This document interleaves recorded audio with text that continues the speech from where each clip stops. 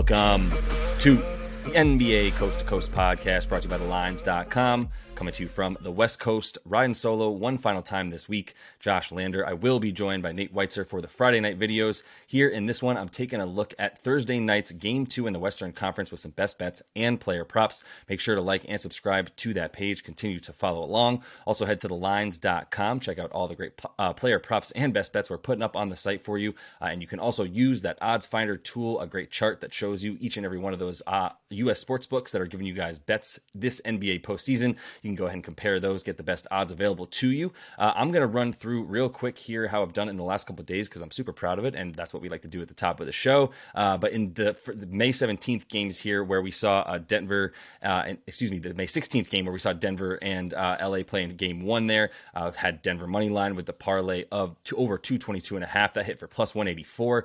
Michael Porter Jr. was the only bet we got wrong. He went over 22.5 points, rebounds, and assists. I thought he would go under there. We'll see how he does in game 2. LeBron got both 9 boards that we thought he would get for minus 136. He also got 10 boards that we thought he would get at plus 125. Some really good odds there. Interestingly enough, KCP did not hit the bet there for him to get 3 boards, but he did hit the bet for him to get 13 points and rebounds because he had 21 points and only 2 rebounds in that one. So weirdly enough, he went well over the points and rebounds just because of the points. So we'll see how he does here as well in game 2. I will say, if you were paying attention for the May 17th game there for the Eastern Conference Final game 1, we had the Heat winning. We had the Heat covering, I should say, plus 7.5. We had the Heat going over both teams going over 210 for that game total. Max Strus went over 11.5 points, and Tatum failed to get 10 boards. Probably should have maybe relied on the points and rebounds there a bit more. He got 30, but either way, still had a lot of units here that we've gotten in the first 2 games of this series. So we'll look to keep it going here in game 2 of the Western Conference Final. And that first pick that I'm making here, not necessarily my favorite pick, but I do think Denver, again, is going to win this game. And I'm not going to worry about a money line bet here like I did in the last one. Taking the total here is at 227. So it's risen 5 points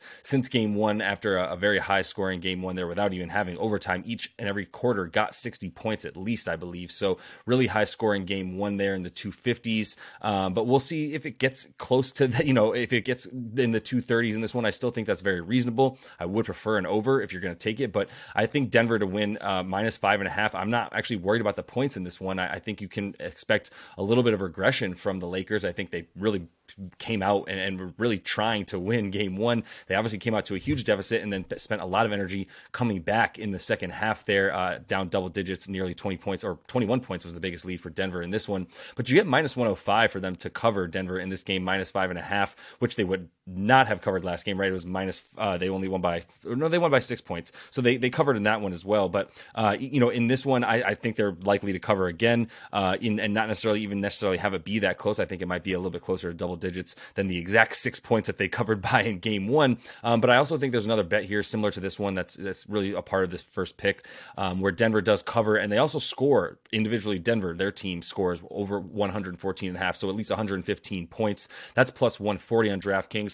Throw a little bit less on that. I mean, if you're talking about some bankroll management here, you want to throw a full unit on Denver to win this game by 6. I'm good with that. I would keep this to at least a half a unit or less on the parlay, sort of double down, if you will, on them to win the game, where we're juicing it up by getting their points, their team total at over 115. So, and I believe they're projected to get about 117, 118 points in this game. So we're still going below their projected total, just parlaying it with Denver 5.5.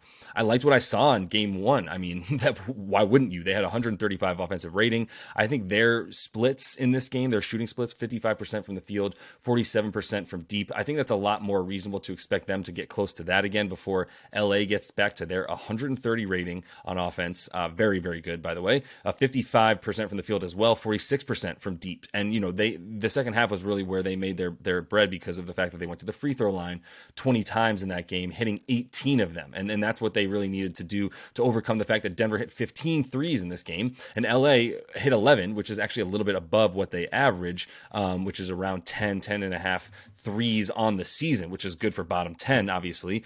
They're not a 3-point shooting team, and the fact that they hit 11 is great, but the free throws that they made 6 more points off the free throw line than did the Nuggets in this one, and that was pretty big, and it was all in the second half. Like I said, in the first half, they only went 5 for 6 from the line, and I don't think they can rely on that necessarily again, and maybe they are able to get to the line another 27 times or so in game 2, but Denver is able to get to the line 23 times, 24 times, and I think they're not necessarily going to be worried about getting that disparity again. The 3-point shooting for Denver is something that you can continue to rely on, and I think it's going to be something that they're going to get easy kickouts. I mean, I'm going to talk about this here in a minute, but Bruce Brown admitted that they were attacking D'Lo whenever he was on the floor, so we'll see how that matchup plays out, because a lot of this was guys either getting past D'Lo and kicking, or being wide open off of just getting past D'Lo and getting to the rim themselves, which happened a couple times for a couple different guys like Bruce Brown and KCP. So I think there's a couple more pieces that Denver can actually throw at the Lakers. They out-rebounded them by 17, and in this one,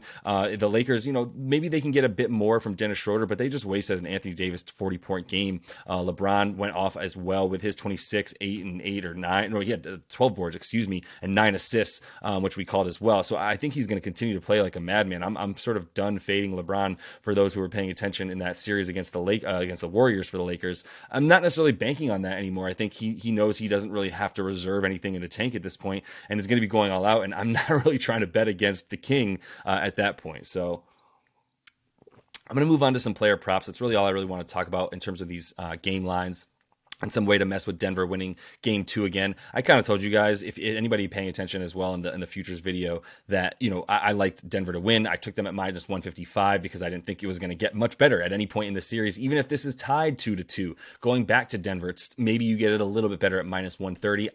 Even that seems unlikely at best for LA.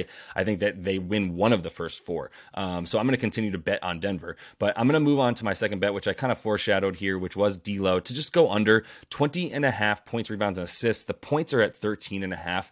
You might as well take that. I don't see a world in where he's just like diming people up and then and then getting a bunch of boards as well to get you over the 20.5. Like, he's going to get the points or he's not. But still, 7 rebounds and assists are a lot, and I'm taking all of it because you need to be on the floor to get the rebounds and assists as well as the points. But obviously, he can get 3 points pretty quickly as he's a lethal shooter. It's more about if he's even going to be on the floor. And the next 2 bets, to be honest, are pretty correlated here, which is D'Lo under in this one, points, rebounds, and assists, and then the next one's Rui over. So I'm just telling you that now because it's super correlated here. Rui needs to play, and D'Lo has proven that he can't. And like I said, Bruce, at least on defense, and specifically for those 2 guys, Rui out there to play defense, so somebody besides Anthony Davis can get some minutes guarding Joker, and this is the only guy that has been proven to be able to be, a not net huge negative on the floor like a Wenyen Gabriel would be if he was on the floor.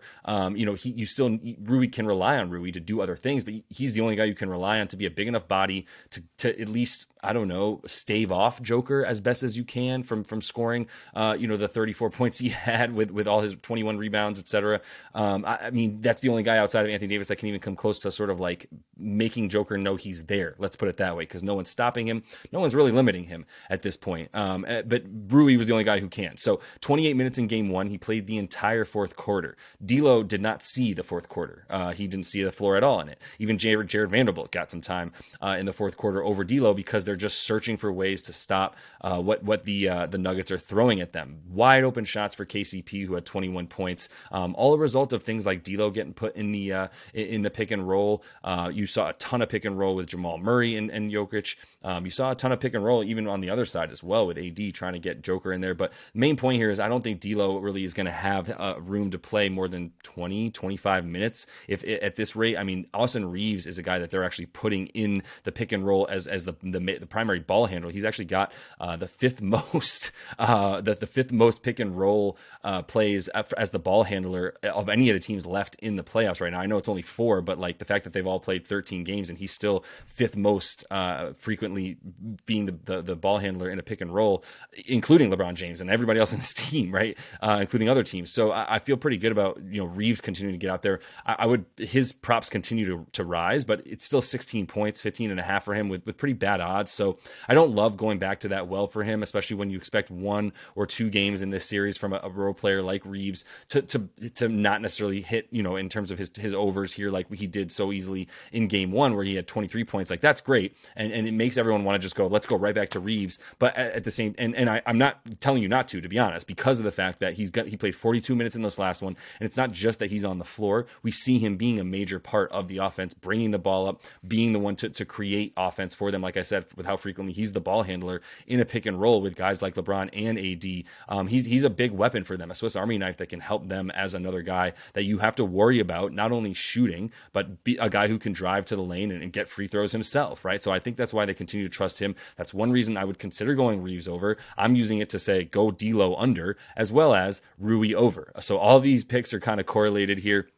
And I'm letting you know, all of them at once, because of the fact that they're all, like I said, they're all, the game theory for all of them is that D'Lo cannot be played in crucial moments like the fourth quarter entirety in game 1. Rui is crucial because he's the only other guy besides AD that can guard Joker, or at least be a man to put out there on Joker. And I expect him to get at least 28, if not 30, 32 minutes in this game. And then D'Lo cannot be relied upon to play defense, which means that Austin Reeves is also going to continue to get the minutes at guard. Schroeder was fine. I mean, he did well. He played 32 minutes, and he'll probably continue to get a few more minutes than D'Lo. But all that is just to say D'Lo under, Rui over 11.5 points. I think you continue to feel good about that. He just hasn't gotten minutes, and they continue to sort of keep him off the floor at times where it's sort of odd that they would do that. And I think that Darvin Ham sort of realized that by the time he got to the fourth quarter of this last game, and everything that Rui does on defense is just going to be so crucial to them being able to try to win game 2. I don't think they're going to do it, and I'm not confident that they're going to come out scoring a ton of points. I would even consider fading AD, to be honest with you. I know that sounds crazy right now, but 40.5 points, rebounds, and assists is a lot. I don't know if he's going to be able to get 40 points every game. And we sort of saw, the trend and the pattern that is created within AD's stats, where he goes 25 points over that, then he goes under 25, then he goes over, et cetera, et cetera. And I'm not saying that he's necessarily going to continue that streak forever. I'm not necessarily going to bet. I'm not going to bet AD under in this game. I think there's other things that are a little bit more likely to happen, but because of these other things that I think are likely to happen, I do think AD is ripe for potentially an under that might be a little bit bloated. But let me give you my actual last pick here, as I'm just rambling picks that I would consider but don't love. KCP. Kentavious Caldwell-Pope. I'm going back to the well. 12.5 points and rebounds. I was sort of wishy-washy in the last video where it was like, should I go with his rebounds? Should I go with his points and rebounds? I put a few more units on the rebounds than I did. Well, not even a few more, but I put a full unit on the rebounds. I just put a quarter unit on the points and rebounds. I'm just not touching the rebounds alone or the points alone at this point. I just think he's so likely to do one or the other at a pretty high rate, or both. But in the last game was points. I don't want to have to guess. I think he's going to continue to play the big minutes that he played in that last game, where we saw him for the 35 minutes for KCP, or 33 and a half. So I feel like he's going to continue. Well, no, I don't feel. I said that was what he was going to get this last game. I continue to think he's going to get that in the games moving forward, because he's shown that to be how necessary he is. And I gypped him. He played 36 minutes. I just wanted to double check that. But minus 130 for him to get 12.5 points and rebounds, still worth a full unit to me.